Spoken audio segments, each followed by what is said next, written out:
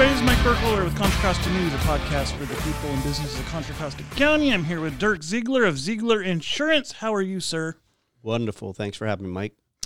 It is wonderful. I don't know if this topic is wonderful, but, a month ago you kind of brought up this idea, and I'm thinking, insurance. Who the hell wants to listen about insurance? You basically are like, dude, read the news. I go do a little quick search. 10, 20% increases. Yeah, we're doing this podcast. So here we are with the world-class pancake flipper, because that's, whenever I see you, you're flipping pancakes. It is one of the many talents that I've acquired over the years as a Rotarian, for sure. What was like the prerequisite to do that? Just being a dad and flipping pancakes? I don't know. It just kind of fell on my lap. I mean, props to some people in town that got me involved with the Rotary Club and just giving back to the community. It's been a great thing. And yes, one of the many things that we do is flip pancakes and make lots of hot dogs for the local schools and charities. So, how many do you think you flipped? I don't know if I could put a number on it, because, every event's different. One of the most recent events, we'll flip anywhere from 1,000 to 3,000 pancakes in a given morning based on the size of the event. Yeah, and I just want to give a shameless plug. You guys have an event, the Sweetheart 5K Run and Walk. Yep, that is coming up. 9th or 10th of February? It is, I think it's the Saturday there, so I don't have my calendar. Whatever, it's in February. Yeah, early February. I know, unfortunately, I'm gone on business meetings, but it is that Saturday. So, yeah, I think it is around the 9th or the 10th, and a great event. All the money raised goes back to local community, and it's been an event that continues to grow each year, and we truly appreciate the community's involvement and support of it. And it's February 10th. Just looked it up. Perfect. All right, to the topic at hand. Before we get into that, a little bit of background about who you are. I know you started your own company back in 2015, Zeigler Insurance. What's your background? Yeah, thanks. So I did. I kind of got into this industry in a strange way. Back in 2004, I had seen some other folks that were in the industry, and I enjoy teaching and learning and helping people, and was looking for a way to not work for a large company. I wanted to tired of the corporate world. And so I got in the insurance industry in 2004, was fully licensed, worked for a direct carrier for about 10 years. And then, as you just said, in 2015, I said, you know what, I'm going to try to do this on my own. And basically started from scratch, my wife and I, and have been going at it since for about the last 8 years. And it's been an incredible ride, a lot of learning. And as we've seen, and we'll get into, we are in some very much unprecedented times within the insurance industry. But it is great. It's about, our goals are to educate people. Yes, insurance can cost a lot of money. Yes, you want it to be there when you need it, of course. But really trying to make sure people understand, what they're buying and why they're buying it, and hopefully we do a good job of that. I always look at it like the Chris Rock line. If you don't use it, shouldn't you get it back? Well, unfortunately, you might not use it, but others are, and that is the one thing. The definition of insurance, right, is it's spreading, these claims over large amounts of opportunities or large, taking your money in and collecting it and then paying out claims, and you have to spread it out over all those different variables that the insurance companies carry. So, yes, while you and I might not put in a claim, it still is affecting the insurance industry, as we'll get into later today. I always look at like health insurance is like you're paying for 10 years, nothing happens. Year 10, your last 10 years are paid for because now you have a claim because you go into the emergency room, whatever, right? Something happens. Yep. So it does break even at some point. Then you get to start all over again. Yeah, and you're not wrong. You're not wrong. So all right. So back in December, and this is why we're having this podcast, State Farm comes out and says auto and home insurance is increasing by 21 and 20%. And that's also, were they the ones that also said, hey, we're not doing any new claims? Well, not new claims. So people, if they're reading the news, so basically what they're saying is, and this is State Farm. I don't work for State Farm, so I don't know all the exact statistics, but State Farm is not writing new home insurance. That's what it was. Property insurance in California. They'll still do auto and other things. They still have a lot of other divisions, but they're not writing home insurance in California. And there's several carriers as well as State Farm that have done the same thing. They 7 of the top 10 companies paused California. Yeah. So pausing and restricting. We for certain carriers for ourselves, they're coming in saying, for the first time in 20 some years that I've been in the insurance industry, please don't write business with us this month or for the next 6 months. We don't want new business right now. Yeah. So the headline again, auto insurance is increasing by 21%. Home insurance by 20%. That was like December, like out of nowhere. Here they come. What kind of phone calls were you getting? Daily. So here's what we did as an agency, and I know a lot of others did the same thing. We were seeing this transpire over the last 12, 18 months, what the insurance companies were and weren't able to do in terms of raising rates, what the Department of Insurance was doing, what natural disasters were occurring, and how that was taking a toll. We'll talk later about what loss ratios are for insurance companies. We're seeing their loss ratios just go through the roof. Basically, they're paying out way more than they're bringing in. And so what we started to do is get the word out to our insureds. Look, the market is hardening. You know, there's people that have been in this industry for 40, 50 years, and they're saying they've never seen anything like what we're experiencing today. So we purposely went out and we're sending out emails and speaking to our insureds and saying, look, this is what's coming. This is what you're going to start seeing. The insurance companies are really going to start clamping down, whether it's on their inspections, it's on existing business that they currently write, like your home, my home insurance. They're now coming out. I might have been with this company for 5 years. They're now coming out and wanting to re-inspect their home or your home to make sure it still fits the underwriting guidelines. And in all honesty, they're looking for reasons to not renew that policy or to look to get off of it. You may have trees overhanging or whatever it might be, the condition of the home.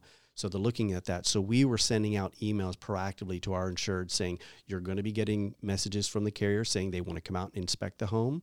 You're going to get, start seeing rate increases. We're preparing people. We have told them 20 to 40% rate increases are what we're expecting over the next 12 to 18 months. And that's why I wanted to do this, because it's going to impact everybody. And I don't think people are even aware of this. And I didn't even think about like trees or, any of that stuff. So they're actually actively trying to get out of your business. Think of it this way. They're protecting themselves. I get it. Oh, absolutely. So think about it this way. An insurance company, when they write business, their goal for every dollar that they bring in, they want to pay out about 94 to 96 cents. So basically they want to make 4 to 6 cents on every dollar that they bring in.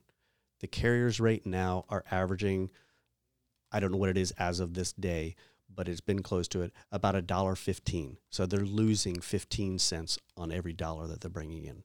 So what happens with that is they need to figure out, okay, how do we minimize our risk, right? So there's a couple ways they can do that. They can either raise rates, right? That's not mitigating risk, but that's bringing more money in because they're losing money. But they also, what they need to do is say, how can we lower our exposure?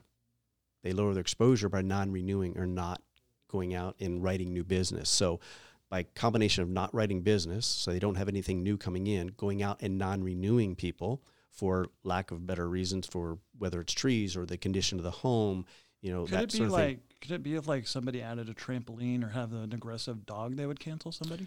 So the carriers now are pretty specific when they underwrite new business. And so trampolines for a while was a big one that they said if you have a trampoline, they would not write the home. Wow. We were seeing people, they basically, we take the trampoline down and then put it back in their backyard. Does it happen? Absolutely all the time. But if something happens, they run the risk of a liability claim being denied because you had signed an application saying you do not have a trampoline. Well, I just look at like with drone technology, they could hit a bunch of homes at one time and see like, hey, you said this, but sure. And you're right. Technology, now you have to keep in mind there's the confidentiality and privacy that carriers can't just go and put a drone above your head or above your house. So typically anytime there's a inspection that's going to be done, they're going to go out and do from the front yard. Depending on the value of the home, we get into homes that are the dwelling, not the value meaning what it's worth to pay, what someone's going to buy the home for, but the dwelling, what it costs to rebuild that home, the structure of that home. Once it gets over $1 million, most of the insurance companies, I almost say all, but I hate using the word all, the vast majority of insurance companies will want to do an interior inspection as well as an exterior inspection. And they are looking for things like what the, the condition of the home. Are there trees overhanging the home? Are there cracks in the foundation? You know, if they do an inspection in the rear or in the front, I mean, you've seen it. You go down and some people have washing machines sitting in their front yard, or boats and things like that we don't think of as, hey, it's my house, it's my property, I can do whatever I want. But then you take a step back, that's also a hazard. Little Johnny next door doesn't realize that he shouldn't be playing on the boat. He comes over there and gets hurt on the boat. Well, the insurance company is, by law, has to defend you. And so therefore, it may be something where you said, stay off the boat, little Johnny. He goes over and jumps on the boat and falls off and gets hurt. Little Johnny's parents are going to say, I'm suing you. You shouldn't have had that boat in your front yard. So those types of things people don't always think about, but those come into play. Yeah, that's why the next house I get will never have a pool again. You know, pools are right now. I mean, obviously pools, if you remember 15, a while ago, people used to put diving boards and sliding boards. You'll notice most pools don't have that anymore because the carriers, the insurance company, you won't be able to get insurance for it. Everybody now has to have fencing. I remember I grew up on the East Coast, and people had pools up and down the neighborhood. We didn't have fences. And they have to switch the way the gate opens. And now it has to self-lock. You know, you've got to have indoor alarms inside your house. So if a child opens the door up, it beeps, so that way they know. So there's all these things that we don't think of. There are reasons for these things from a safety perspective, and that the insurance companies look at and want to see that are in place, because they are on the hook from a liability standpoint to defend you if something happens. Do you think that the way Sacramento is creating laws and doing all these safety laws, it's scaring these insurance companies out? Because some of that stuff, laws were put in place too. Absolutely, it's a great segue. So what has really not started this, but what caused a lot of the issues that we're having today started back in 1988. And I mentioned to you Proposition 103. That little wonderful thing. Yeah, Prop 103 came out.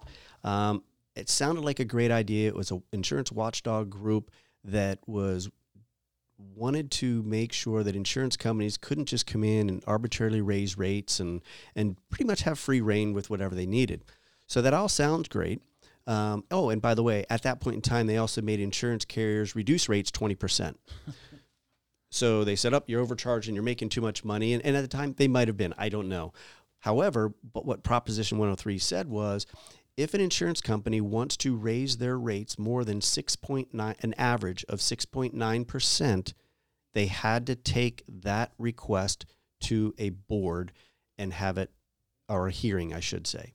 The average hearing takes 2 years to be heard and approved or denied. That's efficient. So 2 years to be able to do something like that. So the first thing they said, you can't raise rates more than 6.9% without a hearing. So what's an insurance company going to do? They're only going to ask for 6.9 because they know they'll get that in maybe 6 months, 9 months to 12 months versus 2 years. So it's a scam. I'm not saying it's a scam. It's what the law said. So they couldn't do anything. But you have a built-in increase higher than what inflation would be. You're going to screw up at some point. Well, so what also Proposition 103 did was said, when we look at rates, that we cannot look at future or predictive modeling, which we all know nowadays. I think about 1988, a lot different. Yes, AI probably existed back then, but not to the extent that it does today. But insurance companies, as of today, when they factor in your rate, they can only look backwards at what has transpired based on historical wildfires and catastrophes and things like that. They are not allowed to use predictive modeling going forward. So continue. 6.9% rate increase is all they can ask for. They can't. So in the Bay Area when 89 earthquake hit, they no predictive model. No, going forward, no. They say this just happened. It's been how many years since this? That's all they can base it on. So 6.9%. You can't look forward anymore to be able to check out what's going on or what their what the AI is telling them. And the carriers now are they're at the point where, what do we do? Do you know what the AI is telling them right now? I have no idea. I'm not an expert there, and I'm not saying I'm saying I'm for or against climate change. But if you look at the statistics and you look at wildfires and you look at flooding and you look at all those things, something's changed. Something's changed, and weather. and it's happened. Yes, and something's changed. Look yesterday on the news, San Diego had flash flooding from the rain they got. Yeah. My daughter lives down there. She took pictures outside of her work, and there was like cars floating by. It's crazy. We had those killer waves too a few weeks ago. That So flooded part of Santa Cruz or whatever. So you have a situation where they can only increase rates. They can't look, forward and say, hey, this is what we want to do. And the insurance companies are stuck. There's nothing they can do. And you fast forward, you get up to about 2020 and COVID hits. COVID shuts the world down, right? Shuts us down. You look at highways, they were empty. So you had a situation where the insurance companies, our insurance commissioner said, well, people aren't driving. So you need to give them a rebate, give them a refund. So most of us out there in auto insurance specifically all got rebates. So they're still paying out losses from the 2017 to 2019, catastrophic losses and wildfires and all that sort of stuff, the billions and billions of dollars that they paid out. But they're saying you need to give them a refund. And to say nobody was driving is completely garbage because people were still driving. They were, but obviously not at the levels that Sure. pre-pandemic. So they comes in and says, insurance companies, you need to give everybody a rebate. They don't have a choice. So based on your premiums, it was a percentage, things like that. They ended up giving everybody a rebate. So we got the money then, and now we're paying for it. Well, so the other thing that the commissioner did was back in 2000, he paused all rate increase requests. So he said, insurance companies, you're not allowed to raise rates at all. Now, how can you just make that decision? He's insurance commissioner. I get it, but wouldn't you need to have He's at the top. He can make decisions. So what he did was people were asking for rate increases between 2020 and 2023. I don't have the specific dates. There were approximately 75 rate increase requests from various carriers in the state of California. Total. None of them were being approved. So the insurance companies are paying out on these catastrophic losses. They're not allowed to raise rates. And he's saying, oh, by the way, give people refunds. I'm not protecting him by any means. So you're just saying what happened. This is what happened. And so you protecting the insurance carriers. So in now they're saying we're paying out all this money. We have to give rebates, and you won't give us any rate increases. So because of that, it happened what you just said.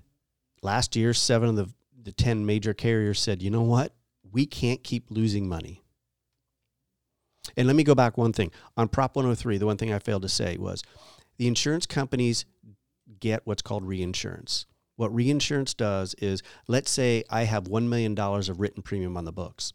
Well, if catastrophic loss happens, I have to have $1 million basically in the bank to pay those out, right? I need to be solvent. Sure. So what happens is the insurance companies, when they collect your premiums, they take some of that money and invest it so it can earn some additional monies. They also take some of that money and they buy what's called reinsurance. So reinsurance are other insurance companies that basically, it's kind of like a mortgage. When the mortgage companies sell their mortgages to other people. It's like a derivative yeah, type thing. The insurance company does the same thing. They may say, you know what, we're going to keep $500,000 of that $1 million that we have on the books there, as our own risk. And then we're going to mitigate a little bit of that. And we're going to off that to a reinsurance company. So now we'll pay you to be on the hook for that other $500,000. So I'm just it kind of just hit me as you were explaining this. In 2020, the pause happened. Mm-hmm. So they didn't get I'll just go with 6.99, right? They didn't get that. They didn't get the next year 6.99. Oh, it's not each year. You could ask for multiple 6.9s in any given year. Oh. It's but that doesn't mean they're getting approved. So you could go every month? Well, typically what happens is you would see carriers ask for one or two during the year time. I'm not saying it got approved, but they can ask for whatever they want. But that's the thing, is nothing was being approved. So it's not just once a year. You could ask for multiple, but I can tell you, I'm not an analyst, so I can say very rare was it ever more than once a year. Okay, so for shits and giggles, we'll just say the 6.99 they didn't get in 2020. Mm-hmm. They didn't get it in 2021. They didn't get it in 2022. That's almost 20% right there. Mm-hmm. But it's worse because it's not compounded either. Correct. So And typically, insurance carriers would ask for it every couple of years is when they were asking for rate. Because for a while there, you would see rates going down. And let me finish the thought on the reinsurance. That is one of the things that affects Proposition 103 is reinsurance costs. So that it costs the insurance carrier, they have to pay somebody else to take on part of that risk. Those costs have tripled over the last several years. So Prop 103, you can't raise rates more than 6.9% without a hearing. It takes 2 years. You can't look forward, predictive modeling, and you cannot pass on reinsurance costs to the consumer. Well, I just look with the natural disasters as well. And then, say a house burns down, right? But you had during COVID that cost of wood that just went 133% or something. Well, that's the other thing that people I'll just take Brentwood, for example. They're talking about that the Vineyards auditorium thing, right? You went from $8 million project to now $14 million. What happened in 2 years? Well, that's insanity. We'll take a step back, and outdoor auditorium. I'll take it over to auto insurance.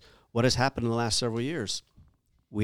Minimum wage requirement has gone up based on the number of employers. The employee is able to. They're not as tied to any one company anymore. They move around, and the employers are, I say, in understanding, they're hiring people and they're paying them more money. So they're paying them more money. You think of an automobile, the cost of an automobile, if you think about 4, 5, 6 years ago, they didn't all have, little sensors, like 4 or 5 sensors in every bumper, right? With all the different parking assist and just accident for avoidance for braking and all those different things. That technology wasn't in cars that long ago. It started to, but I'm just saying in the masses. So you have cars that are a lot more expensive to fix if there's a claim, but there's also they're paying the employees and people more. So you've got the cost of cars being more expensive to repair. You've got the cost of people, that sort of thing. And then you had, by the way, for several years while the pandemic was going on, remember the supply chain? That was what you were talking about. Lumber went up. Well, same thing with cars. It would take you, normally you'd take it down to one of the local body shops and get your car fixed in, a week, 10 days, 2 weeks, whatever it is. It was taking months, 6 months to get a car fixed because they couldn't get parts from overseas. All these things add up. And people don't want to admit that, but it's true. This is what's causing rates to go up. And the frequency and severity has increased substantially coming out of post-pandemic. So people are back on the roads, and there's more accidents. So you compound more accidents, more people on the road, taking longer to repair at higher costs, and the insurance companies haven't been able to raise rates. And some people say, well, my rates did go up during that period. So here's what would happen. And this is something for one way for people to look at and I always tell them, look at their declaration page and see. Miles driven is one of the major factors for rating when it comes to your car insurance. The insurance companies right now used to once every couple of years send you a message, or your agent would say, hey, you need to fill this piece of paper out and tell us how many miles you've driven in the last year. Basically show us an oil change from now and 6 months ago, and that way we can kind of determine how much you're driving. Well, people just blew it off for the most part. And the insurance companies didn't do anything. They just they did, whatever. And so the insurance company's like, okay, whatever, nothing, no harm, no foul. Well, now they're saying, well, if we can't get rate, we need to really verify how many miles you're driving a year. Because what they're doing is they're asking you to fill the paperwork out. If you don't fill it out, they will just default your miles to maybe 13, 14, 15,000 miles a year. Well, isn't it simple now where you just take a photo, upload it into their systems? Yes, but you have to have a starting point too. So they're going to usually ask for, let's see 6 months ago or 3 months ago, an oil change or something like that. So a lot of the companies, what they're doing, they're smart about this, and we're trying to make the consumer understand. They're saying, hey, when you first start a policy, we'll give you a 5% discount if you volunteer to give you, basically provide the information, this information on mileage. What's funny is they're already collecting it in the background.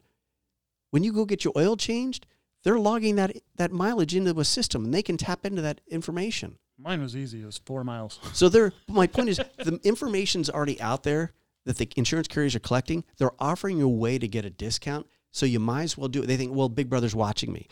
Well, they already have the data. They already are watching you. So you might as well get the You have discounts. social media, they're watching you. But make sure that you're looking at, and we'll get into some more ways to save money, but make sure you're looking at your miles on your declaration page and making sure you're filling that paperwork out, because that is one of the big things that they can do to change your rates. The other thing is, insurance varies. It used to be very broad. Like if I lived in Contra Costa County, these are kind of the rates in Contra Costa County.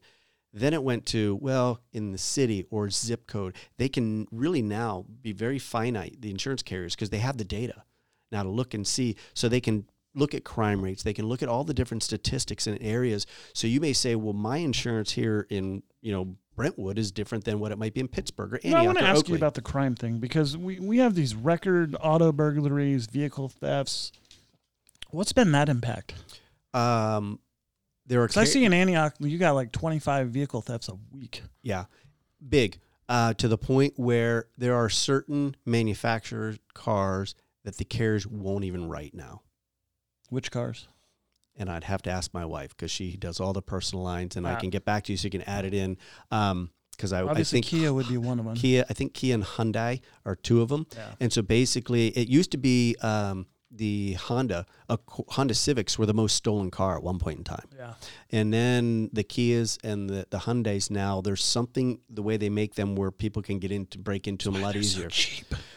Well, and so that's why several carriers have put a pause. They won't even touch that type of car. Let's say you have like a car and it's auto burglary after auto, like 3 or 4 within a couple of months. Like what do you do from an insurance standpoint? Move. Don't park it there. No, what happens will you cancel a policy? Or? So yeah, so that is a big thing right now. So both on the home and auto. I'll start with the auto, and then I'll come back on the home.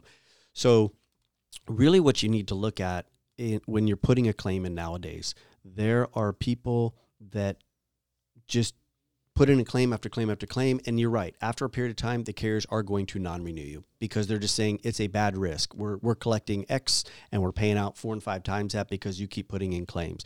It used to be if you had 1 accident, 2 accidents, they're still okay with that. But you get a major, you get a DUI, something like that. Most carriers now, your next renewal, they'll non-renew you. And then you have to go what's called a non-standard market. And non-standard markets are not your traditional carriers, and they're going to be a lot more expensive. And how much more? Multiple times more, because what's happening is you're getting dinged you're going to what's called a surplus or a non-standard carrier. Their rates are obviously higher because they typically take on the non-standard drivers, the ones that once you have had an accident or you've had a DUI, the statistics say statistically you're going to have another. So how long does that stick with you, or is it forever? Every state is different, and every carrier looks at it a little differently, but I can tell you it's a minimum of 5 years. Some go out to 10. Okay. So, that sucks. It does. But I'm glad, because I don't want anyone drinking and driving. Absolutely. Especially elected officials. But they're going to, they are going to look at that. Same thing on the home. We tell people, look at your home deductible. The old adage of, keep a low deductible, $500, so if something happens, I can put a claim in. Well, guess what? You start putting in multiple claims, you're going to be non-renewed. I just don't know why people would want to. Because some people use it as a way, almost like a maintenance policy for their own house. It's like, there's a little bit here. There are some scammers out there. Well, there's some scammers out there that'll say, I can get you a new roof, and just say, the hail damaged it or whatever. The windstorm came through and try to get you a new roof. But point being is, we try to tell people to look at the deductibles they're using both on the home and auto. Home specifically, we use a $2,500 deductible. Can you do something different? Absolutely. But the reason for that, statistics say the average homeowner puts a claim in once every 10 years. So if I can take my deductible from $1,000 to $2,500, that says, okay, I'm on the hook for another $1,500 if something happens. Make sure I can afford that, right? But by doing so, you may save $300, $400, $500 a year. Well, if I can save $400 a year over 10 years, that's $4,000 that I could save versus having to pay an extra $1,500. So statistics say use a higher deductible on your home. The other thing, too, is home insurance is really there for the catastrophic loss. It's not there for, minor repairs. Again, I'm not saying don't put claims in, but where we are today currently with the conditions of the market, meaning a hard market, they're looking for reasons. If you have multiple one water claim, most carriers now one water claim, you're gone. What is the stupidest claim you've ever seen? Oh boy. I can't say this is the stupidest, but it is kind of funny. But or ridiculous. Well, how about leaving your sunroof open and it rains pretty hard, and you come out to your car and you've got 4 inches of rain? Well, that'd have been last January. It's sunny out now and flash rain and filled up the car with a nice amount of rain. Wow, it'd be like your kid in San Diego or something. Pretty much, yeah. With the flash floods. I just my advice to people is if you don't have to make a claim, don't do it. Just pay out of pocket. Well, because I'm not disagreeing with that, but what I say is consult your agent. A lot of people think they're the bad guy. You guys are. We're delivering the message basically from the carrier, but we're here to help. So you guys are all bad guys. You want our money. As an independent broker, my job, I don't work for a carrier. I work for you, technically. I'm going out looking at all the different carriers that we represent and trying to find the best opportunity that's going to meet your needs and cover, what we need to cover in terms of your assets. People don't realize, your home, for most people, that's their largest asset. And so we want to make sure that we have the right coverages. So I always say, whoever your agent is, review your coverages. Make sure they're the proper coverages. Yeah. Look at your deductibles. Look at ways. There are ways to save money. In today's day, with the rates going up, it's very important right now to review things with your agent. And if you don't have one, then look for one. The best advice I ever got, just back when I first started even this new site, was, and I was trying to get advertisers, and one of the insurance guys was, I forget who I was talking to, but he's like, if you forgot the name of your insurance guy or you haven't talked to them in 5 years, you need to really think about getting somebody that's going to work for you, because the stuff changes, like you've said, and you could be paying more money than you have to. Well, absolutely. And the worst thing is pay more money and not having the coverage you think you're going to have. Yeah. As an example, just on a home policy, most people say, I'll ask, first off, do you have any jewelry? Do you have any fine art, any collections, things like that? Well, yeah, I've got a stamp collection, or I've got a coin collection, or whatever, fine art, whatever it might be, or jewelry. Yeah, I've got my diamond ring my husband bought me. Well, what's the value of that? Oh, I don't know. It's really nice, $15,000. Well, do you realize your homeowner's policy only goes up to $1,500? And be like, excuse me? So most home policies limit jewelry. Usually it's either $1,500 or $3,500 per item, up to a maximum of like $35,000 or $5,000. So in other words, if you have multiple pieces, so you can add coverage in to cover that, but there are limitations on those things. So the whole point is, if I have these assets and I'm not reviewing my policy to make sure they're covered, I'm paying money and thinking there's coverage there. Yeah, the other thing too is people need to also check with the agents, because the thing that I was told a couple years ago was, like, when these houses skyrocketed again, people were actually underinsured. Oh, absolutely. So as an example, when I first started writing insurance here in Brentwood, and this goes for all the different areas, and it drastically changes, but I'd say it was probably, we'd say, what does it cost to rebuild our home, the cost per square foot? And we were probably insuring people for $200 a square foot. So in other words, if my home was, for round numbers, was a 2,500 square foot home, I multiply that by $200, that means I should have $500,000 in coverage on the home for just the dwelling. And when I say dwelling, what I mean by that is, and that's the most important coverage on your homeowner's policy, the dwelling is, it'll say coverage A, it'll say coverage A or dwelling. And that's the amount that they're going to pay to rebuild your home, the dwelling, the structure. And I say the way to understand house. Yeah. So if you take your house and you turn it upside down, whatever falls to the ground is your personal property. Yep. Everything else is your structure of the home, everything that's attached. That's what that number is going to cover. And you want to make sure, nowadays in Brentwood and the surrounding areas, we're over $300 a square foot. Yeah, because if you bought your house before 2021, you might want to get an update. Well, and so each year, even 6 months ago, you might want to get an update. Well, the good and bad. The cost, materials have come down a little bit, but labor has gone up, so that's kind of offset that. But yes, for a while, it was like a hockey stick. Every time you turned around, the cost to rebuild was going higher and higher. So like I said, we have to look at, you go over into San Francisco, and you can be $500-$600 a square foot. Jesus. So Moraga, Lafayette, Walnut Creek. So what we try to do is we obviously we have networks that we can talk to. I try to talk to architects. I try to talk to general contractors, just what I'm seeing out in Discovery Bay. But you're just a pancake flipper. Well, we try not to be. So I want to be more. So I want to go through these numbers again. So State Farm, 21 and 20% for auto and home. Allstate, approximately 30% average rate increase. Geico, 12.8% increase, and they're requesting another 20.8%. That's nuts. So you're getting all these increases no matter who you're with. At what point do you just say, I don't even want any of that crap, I'm going to roll the dice? Are you even legally allowed to? Well, so it depends. And what I mean by it depends, if you have a mortgage, you have to have insurance. If you fail to pay your homeowner's insurance through whatever carrier you have, carrier A, B, C, the mortgage companies are going to put what's called forced insurance. They're not in the business of insurance. They don't want to be in the business of insurance. So whatever you were paying, multiply back by 2, 3, 4 times, and that's what you'll be paying if you get forced insurance by the mortgage company. They don't care. So no. So again, it's looking at what ways can, as the costs increase, how do I maximize the discounts? You want to bundle your insurance. It's your home, it's your auto. It's looking at umbrella policies. If some companies even offer discounts if you have a life insurance policy with them, making sure you have everything combined together with one company. Doesn't always work, and it's always not the best option, but the majority of the time, it is the best option is to bundle things together.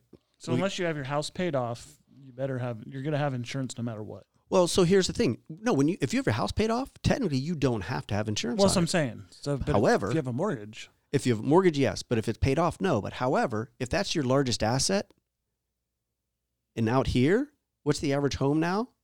$1 million, basically. Okay. So are you being, I don't know what the one term is to pinch a penny.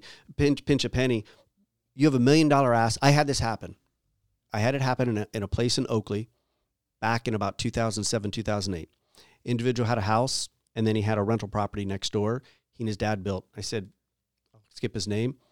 I said, he goes, I don't think I'm going to insure it. I don't know any money on it, no mortgage, so I don't have to have insurance. I'm like, look, what happens? I'll use his name, Bob. Bob, what happens if that house gets on fire? He goes, well, I don't know. It burns to the ground. I said, Bob, think about this. What's that worth? Well, it's probably worth $500,000. I said, so you don't, at that time, said you don't want to spend $800 a year on home insurance or rental property insurance to protect a $500,000 asset. Well, I didn't think about it that way. Put a policy in place. About 18 months later, it burned to the ground. Jesus. He's still my client. But my point is, he's your best friend now. Yes, it's easy to say, I'll just cut that cost out. Home insurance, increase your deductible. Look at ways to bundle things together so you can maximize the discounts, because if it is your biggest asset. Similarly, if you want to get into it, I'd love to talk just for a second. If you have your home paid off, okay, you say, I don't want insurance. I disagree with you, because it probably is your biggest asset. But another coverage that is so extremely important is having an umbrella policy. And people say, well, what's an umbrella policy? Real quick, you think of an umbrella policy like a pyramid. The umbrella sits at the top, the policy, and all your other assets or other insurance policies are scheduled underneath that. Those are pretty cheap too, right? They are. They're very inexpensive. You buy umbrella policies in increments of $1 million, $1, $2, $3, $4, $5 million. Although, I have some that have $10, $20 million policies. And basically, so if something happens in the house, you have a pool, someone drowns and it's deemed your fault, they're going to come after you, obviously. Well, you have your liability. Well, let's just say you have your liability. Most people, de facto, they put $300,000 for liability. Increasing that to $500,000 on your home policy costs like $6 a year extra. So we always increase it. But my point is, at $300,000 and one, that's when they can come after you and your personal assets. This is very similar on your auto policy. People, I have low coverages on my auto policy. We recommend $250,000/$500,000. Yes, it's a little bit more expensive than $100,000, $300,000, but anything above those numbers, those thresholds, what can they do? Well, they can come after you personally and say, what do you have in all your savings accounts? They cannot come after qualified plans. They can't come after your 401k. But if you have a Charles Schwab or E-Trade, day trading, you're doing some other stuff, they can go after those accounts. They can come after and put liens on your home. So any equity, and a lot of us have equity here in the area, so they can come after equity. So when you go to sell that home, They put a lien against it for a couple $100,000. Guess what? You go to sell your home, you get nothing after that. Which sucks. And the worst thing is they can garnish wages. It used to be higher. I believe it's a little bit lower now. It used to be up to 40%, but I think it's now down to 20 or 30%, somewhere in that range. But they can garnish wages for up to 10 years versus paying $150 to $300 a year for an umbrella policy. That's nuts. So there's ways to protect your assets and ways to look at this sort of stuff. And that's why it's so important to talk to an expert. Not saying I am, but I've been around long enough. We really try to educate people. My job is to be the pessimist and tell you what can go wrong. What about, what's the percentage you're seeing of, vehicle crashes where people don't have insurance? It's gotten a lot better. So the state of California has changed that to where it used to be almost 40%. Didn't have coverage. High? It was at one point. Now what happens is if your insurance cancels, the insurance company sends notice to DMV now. So they'll suspend your license until you get it. Exactly. So that financial responsibility of filing for that. So we know in the state of California, the state limits are $15.35. You'll see that on your paperwork, or people would.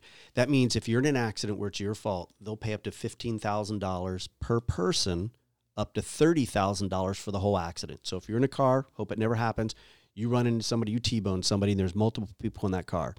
Individually, you'll pay up to $15,000 for any one person. Anything over that, $1,500 or $15,001, that's when they come after you and all your assets.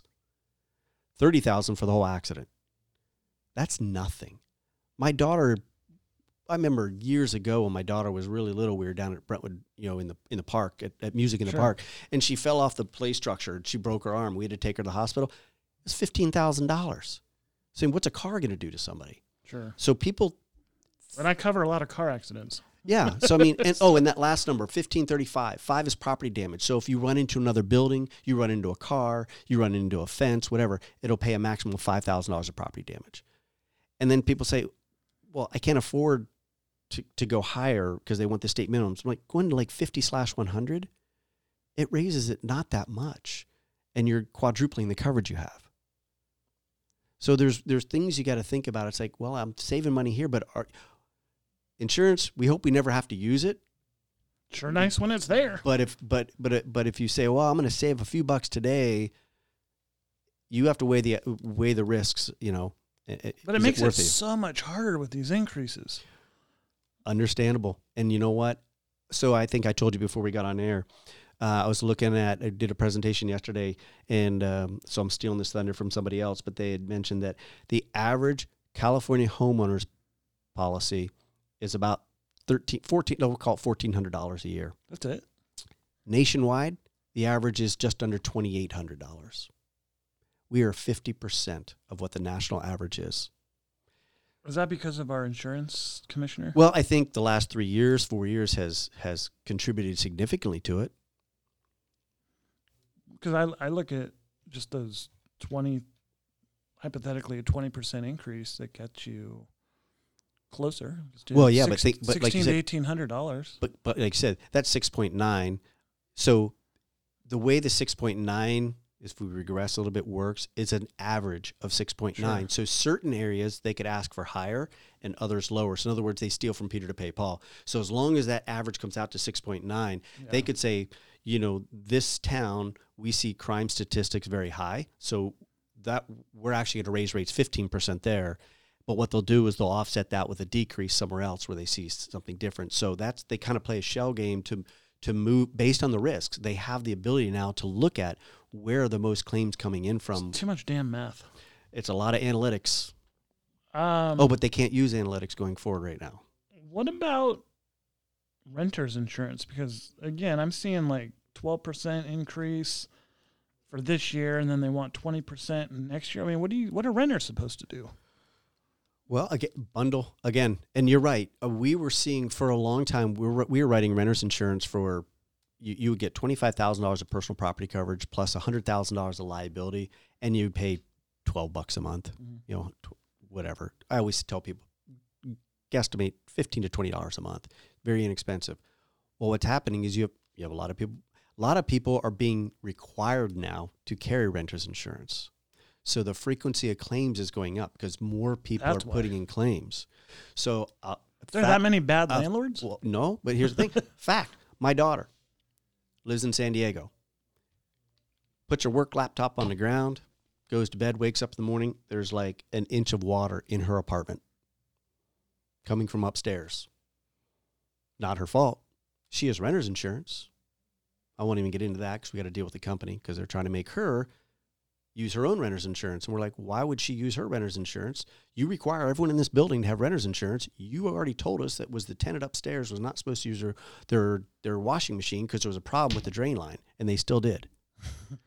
So, no, that claim is going to go against them upstairs. My point is, renter's insurance claims, the frequency and severity is going up because, and I think, I don't know this for a fact, but I'm just in experience is saying more people are requiring their tenants, and actually insurance companies on the landlord side, one of their questions is, do you require your tenants to carry renter's insurance? And so by doing that, we're seeing a lot more people, like I said, take out renters policies. So of course, if there's more people taking out policies, that means there's going to be more risks, which means whether you own or rent, you can't win. You can't get around it. Well, again, you maximize your discounts by getting your renters with your auto, whoever that is. Typically, renters is going to be a little bit less, but on average, a home and auto, when you put your home with your auto, it's typically anywhere from 15 to 20% discount, kind of a cross discount between those two policies. Renters, you might get like 8% discount with your autos, that sort of stuff. But again, it's a way to save money, but it's still very important. Again, look at your deductible. We used to put deductibles on renter's insurance at $100, right? But now maybe put it at $5. That's worth it to put in a claim. Well, yeah. So, but that's why you'll have a higher premium. Sure. They're inversely proportional. The lower deductible, the higher your premium, and vice versa. So, on renters policies, we're typically where we used to be $100 to $250. Now we're probably using $500 or $1,000 if the person's comfortable with that. All right. Again, another way to save money. Switching gears here, I want to go to the people that are in the rural areas of Contra Costa, and I'm speaking locally here, obviously, because it's a Contra Costa podcast. But people around Mount Diablo, people out in Byron, Bethel Island for a while.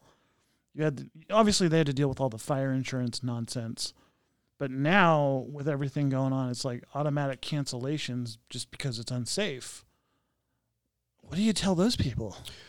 So what has happened, good and bad, with the major carriers saying we're not going to write, whether it's right downtown, but now, like you said, starting in those outskirt areas, more like Marsh Creek Road area. What happened was you have the California Fair Plan.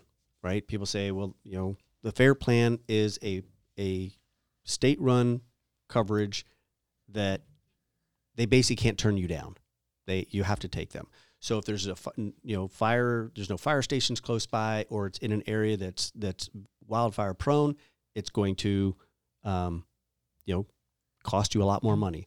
So what's happened is you have the Fair Plan, and the Fair Plan, just so people understand, if you think of the California Fair Plan, you really need two policies. Think of a piece of a puzzle. The California Fair Plan is only providing you fire, for the most part, fire protection. It's not going to cover, wind, hail, storm, vandalism, things like that. So you have to buy a second policy called a difference in conditions policy. And you put those two together, and that basically equals a homeowner's policy. Now, the bells and whistles are a lot less versus a standard homeowner's policy, but it is coverage. What has happened is, because of all the carriers leaving, the California Fair Plan now has really taken on a ton of business. It was supposed to be there for emergency use only. They have more business that they don't want in the California Fair Plan. The state's on the hook if something happens, right? So they don't want to write all this business. So what people are doing, or what has happened, is multiple other companies, they're called non-standard carriers, they will come in. So it's not going to be your Travelers, Nationwide, Farmers, State Farm. So these are what's called non-standard carriers. They do not have to abide by all the state required insurance or the state insurance requirements, but they're all we only use, and they're all, for the most part, writing now, are all A+, rated carriers. So they're going to go defunct or insolvent. But they will write in these areas. Are you going to pay more? Yeah. As an example, I have an individual that, they came to us, they were non-renewed by one of the big names that you mentioned earlier because they had multiple water claims. No standard company will take it. So we looked at the California Fair Plan. But you know what? We also looked at, there are companies out there. There's one called Heritage. There's one called Delos. There's one called Bamboo. There's one called Honeycomb. So these are other carriers. And that's the thing about working with an independent broker. We have the ability to shop this around. I used to say, we've got 40 or 50 carriers. Now we're down to, for home, now we're down to about a dozen, less than that. But the point is we have the knowledge and understand who the carriers are and aren't coming in. But those folks and what they're in their area, what they have the non-renewals, you need to take into account. If you're being non-renewed, do not wait until the last minute. Don't wait till like 3 days before you non-renew. We get that call. California Fair Plan right now, it's gotten a lot better, but it was taking 2 to 3 to 4 weeks to process a new policy. What are those calls like? Difficult, because there's nothing you can do with Fair Plan right now. Their lead times have come down drastically. Like I said, we'll get some back in a couple of days versus this. So what carriers are saying is if you want a policy, they're basically, and this is on the auto side too, but for home and California Fair Plan, there's basically we are limited. We cannot bind a policy. In other words, we can't start a policy today. It's got to be a minimum of 10, 20, 30 days out. So that gives them time to underwrite it and issue that policy. So there are carriers that are saying, we won't bind instantaneously anymore. You've got to give us 10 days. Your effective date's 10 days out. Is there like, I just look at some of these rural areas and it's like, you're not going to be able to get any insurance. Obviously you can, there's always a will, there's a way. But I just look at these $1 million homes and the home value just tanking. So, well, it definitely affects it. We are really trying to, I think the mortgage companies and the mortgage brokers are seeing that and understanding that a little more. And I want to get the word out and would love to talk to them anytime. The realtors need to understand this as well because they're the ones selling the home. Case in point, have a house over in San Leandro, $6 million house. The dwelling itself, the structure rebuilt, is probably about $3.5 million. And then you have all their personal property. Get a call from a realtor, hey, I need help. They're looking at California Fair Plan, yada, yada, yada. I go and I find a policy. I'm not going to lie. It was like $20,000 a year, but they're buying a $6 million house. They could afford that. But he said, well, we're in contract right now. And he said he got something from the Fair Plan. I'm like, okay, but understand the California Fair Plan on personal property, on personal homes, their maximum TIV or total insured value is $3 million. So in other words, if there's hope it never happens to the person, if his house burns down, the dwelling, the personal property, everything combined, the maximum that policy is the California Fair Plan as of today will pay out is $3 million. So here's a guy whose dwelling was 3.25 plus personal property of another $1 million. So he needs about $4.5 to $5 million of total insured property or value. He's only got $3 million with the California Fair Plan. He didn't know that. His agent broker said, I got a California Fair Plan. I got it. He doesn't. I sent him an email because the realtor called me in late. We were able to secure another quote for basically the same amount with all the coverages he needed. But he was so far down the line with the mortgage company that if he would change, they would have lost the rates and all that. I said, fine, close, get it funded, get it paid, all that sort of stuff. And then we're going to talk in less than 30 days. And we're going to rewrite that policy because you are severely underinsured right now. And I think that's kind of the theme for California right now in general. Underinsured. People are very underinsured. And when you need it, yes, it sucks to pay for it, but when you need it, it's there. That was really brought forth over, that period of 2017, 18, 19, 20, that 3-4 year period with all the major wildfires, even the last few years, but not as bad. My point is, in some of those places like Paradise and things like that, they were so underinsured, it's like they could put up 4 walls and no roof, based on the amount of money they had, or the amount of coverage that they had. So what was happening is the insurance companies, for lack of a better word, were forcing people to really reevaluate. And you'll start seeing that. You're seeing that from, and I want to clear up one misnomenclature that when it comes to mortgage companies and things like that, but you're seeing the insurance companies, the banks will send out a statement. You get every once in a while, hey, we're reviewing your loan and we think that you're underinsured. Well, keep in mind, the mortgage company or the insurance company is not insuring the loan. The insurance company is insuring your home and the dwelling.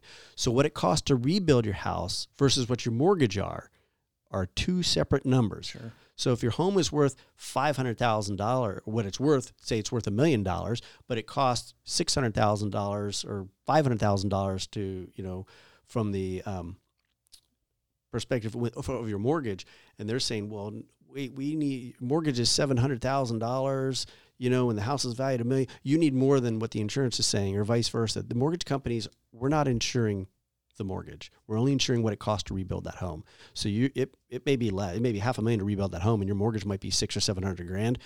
They're not going to pay $700,000 if there's a claim. They're only paying what the house is. Yeah. But the mortgage companies, there was a big thing, and we had to send stuff out to the mortgage companies because for a while they were getting consumers to actually increase the dwelling amount. Like, you're paying for money, paying out of pocket that you don't need to be paying for. Sure. Because it's not going to cover that. It's all fascinating because it's such a math nerds get all this stuff. Most people are just like, oh, it's another bill. It's an increased bill. It is, but you're talking about protecting, for the most people, their biggest asset that they have. What about the floodings in the Bay Area? How did that change everything? Or does that good and bad? So understand, because there's areas that never flooded that Sure. flooded.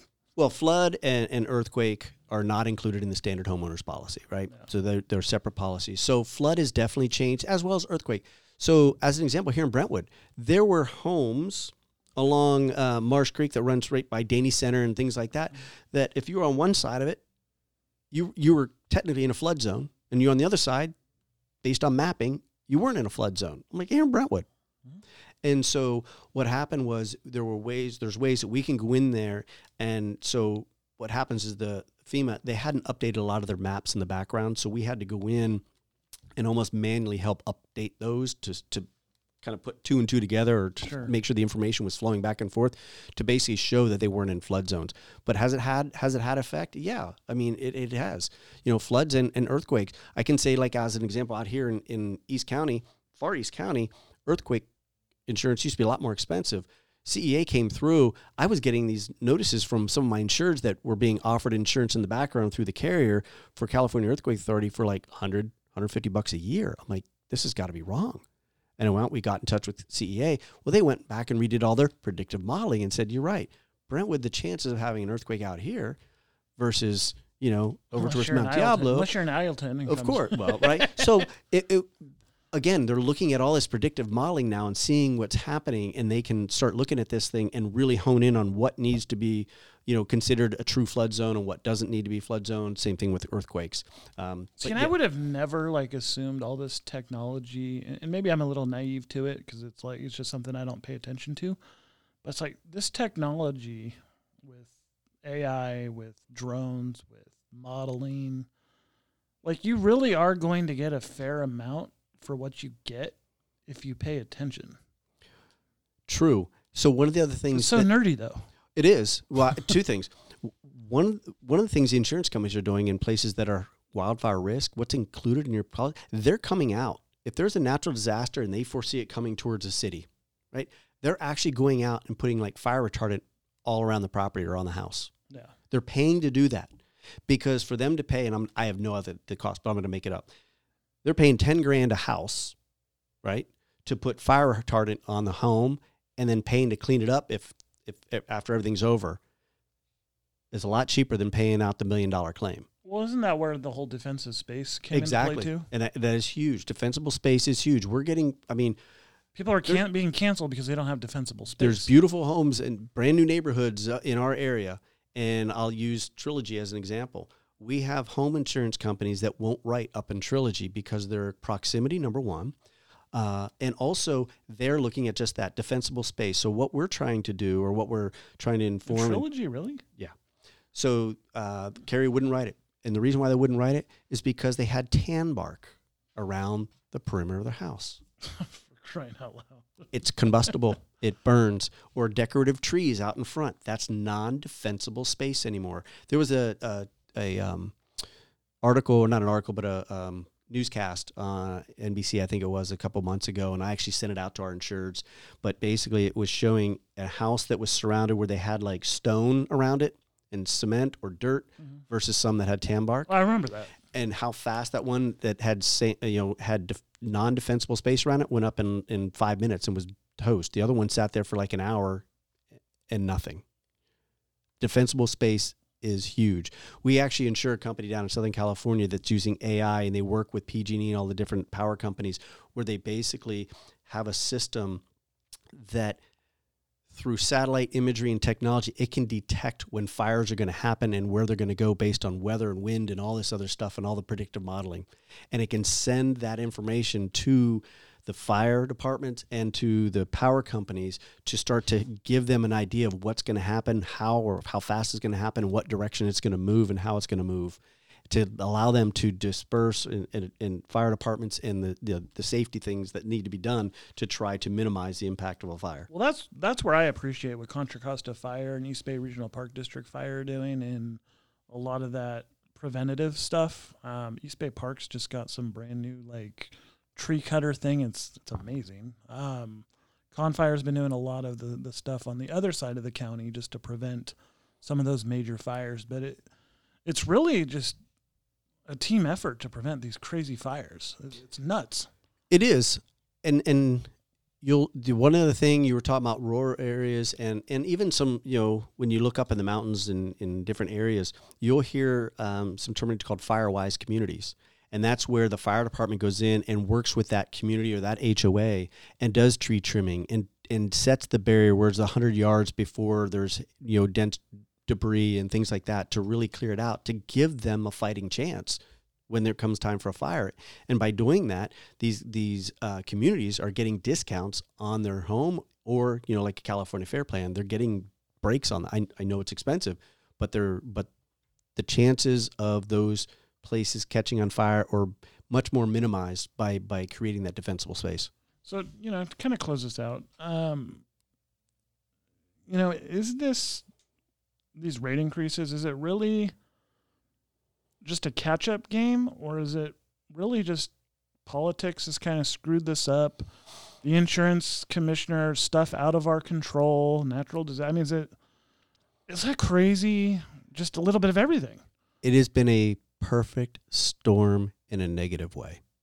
It really has. If you combine the natural disasters, if you combine the lack of ability to raise rates, if you combine the skyrocketing costs of material, labor, medical, we didn't really touch on that. What's it cost now, to go to the hospital after an accident? When you take all those things into account, and then, yes, they haven't been able to raise rates for 3 years, it just made it a complete disaster. So what had happened is the governor stepped in a little while ago, a couple months back, and had a meeting with the Department of Insurance, Commissioner Lara, and said, this has to change. We've got to incentivize carriers to come back. And people say, well, the rates, if we get more come in, that can stabilize the rates. They're not going to go down. They may be flat. Correct. And so what they're doing is saying, so what they said was, look, we have to start addressing some of these issues with Prop 103 and start allowing some of this to happen. So that's what had happened is the commissioner went back to the carriers and said, okay, forget about the 6.9. What do you need? What's going to help you to get to basically break even type of thing in terms of rates? And so that's why you're seeing some of these companies asking for 20, 30, 40% rate increases. That's nuts. It is. However, the majority of those, they're just starting to be coming out. Like I said, a lot of the new law, they can't really change 103 technically, so that won't even happen until the end of this year and the next year. But at least there's some emergency things they're doing to allow for some rate increases to help catch some of this up. Yeah, and I'll go back to the whole fire district before they merged with Confire and that whole Prop 13 and the 13 cents, 14 cents versus 7. Yeah. And that was East Contra Costa's problem because they were always underfunded, which I think is similar to this insurance problem. I want to go with conspiracy real quick. Are these auto increases, do you think that this really could be something to just get people out of cars and back into public transit? Or is that even? I don't think so.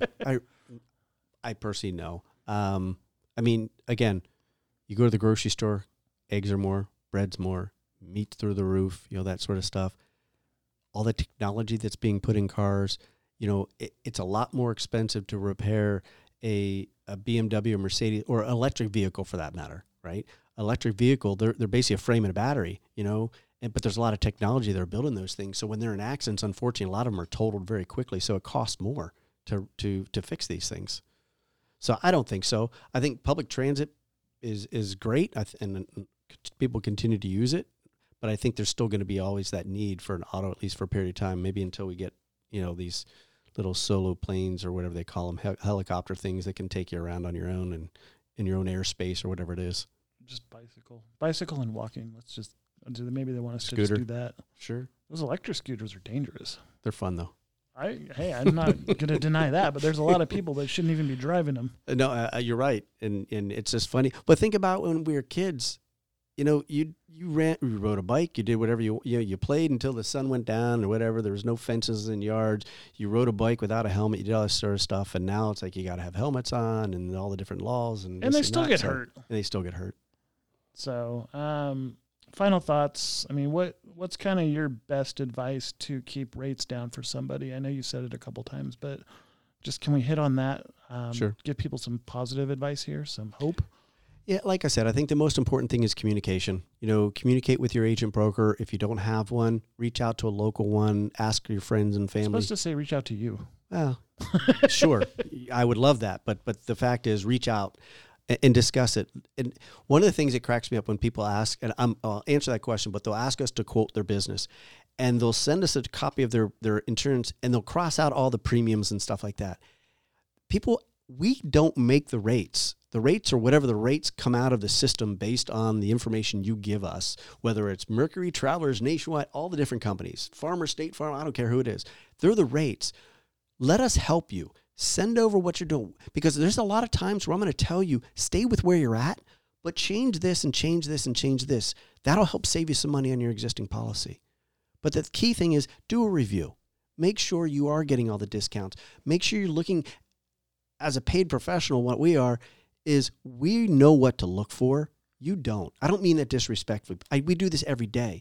So give us the opportunity to review it for you, and we'll give you the best. Hopefully, the person's going to tell you where you're at is great, or maybe make some tweaks, or guess what? We can help you. As a matter of fact, we might even be able to save you money. But communicate. Communicate, get out there and look at it. Review your policies. So for those that want to contact you, how do they get in touch with you? Sure. You can obviously go to our website at www.zeiglerinsurance.com, and it's Zeigler, so zeiglerinsurance.com. Our office number is 925-634-1240, and we are licensed in California, Nevada, Texas, and Arizona. And still doing business. And we're around. We're not going anywhere. Call it what you want. I love what I do. I love helping people, and the community pays us our paycheck, and that's why we love to give back. And for everyone listening to this, I know insurance can be kind of just, I don't want to say boring, but what I hope with this conversation with Dirk did is it's totally nerdy and interesting to me now, seeing the rate increases, seeing how they do it, what they're doing, solutions, non-start. I mean, it's completely its own world on something that appears so boring. Yeah. A lot of analytics. And we don't need you till we need you. Or we don't want to talk to you till we need you. Correct. So, but that's the other thing, is having an agent that knows you. And again, this is not the knock on the 800 number, but if I know you, your kids, your family, yeah. I know your life experience, I know things about you, so therefore I can make recommendations to talk to you about, and to at least give you, again, I'm the pessimist. I have to tell you what could go wrong. If you don't want to purchase that, whatnot, I'm not trying to sell you anything. I'm trying to protect your assets, because you work darn hard for them. You want to protect them. It's trying to protect your ass, everybody. Pretty much. So with that, do me a favor, hit like, subscribe, and share, and I will see you on the next one. For all the local news, ContraCosta.news. Take care.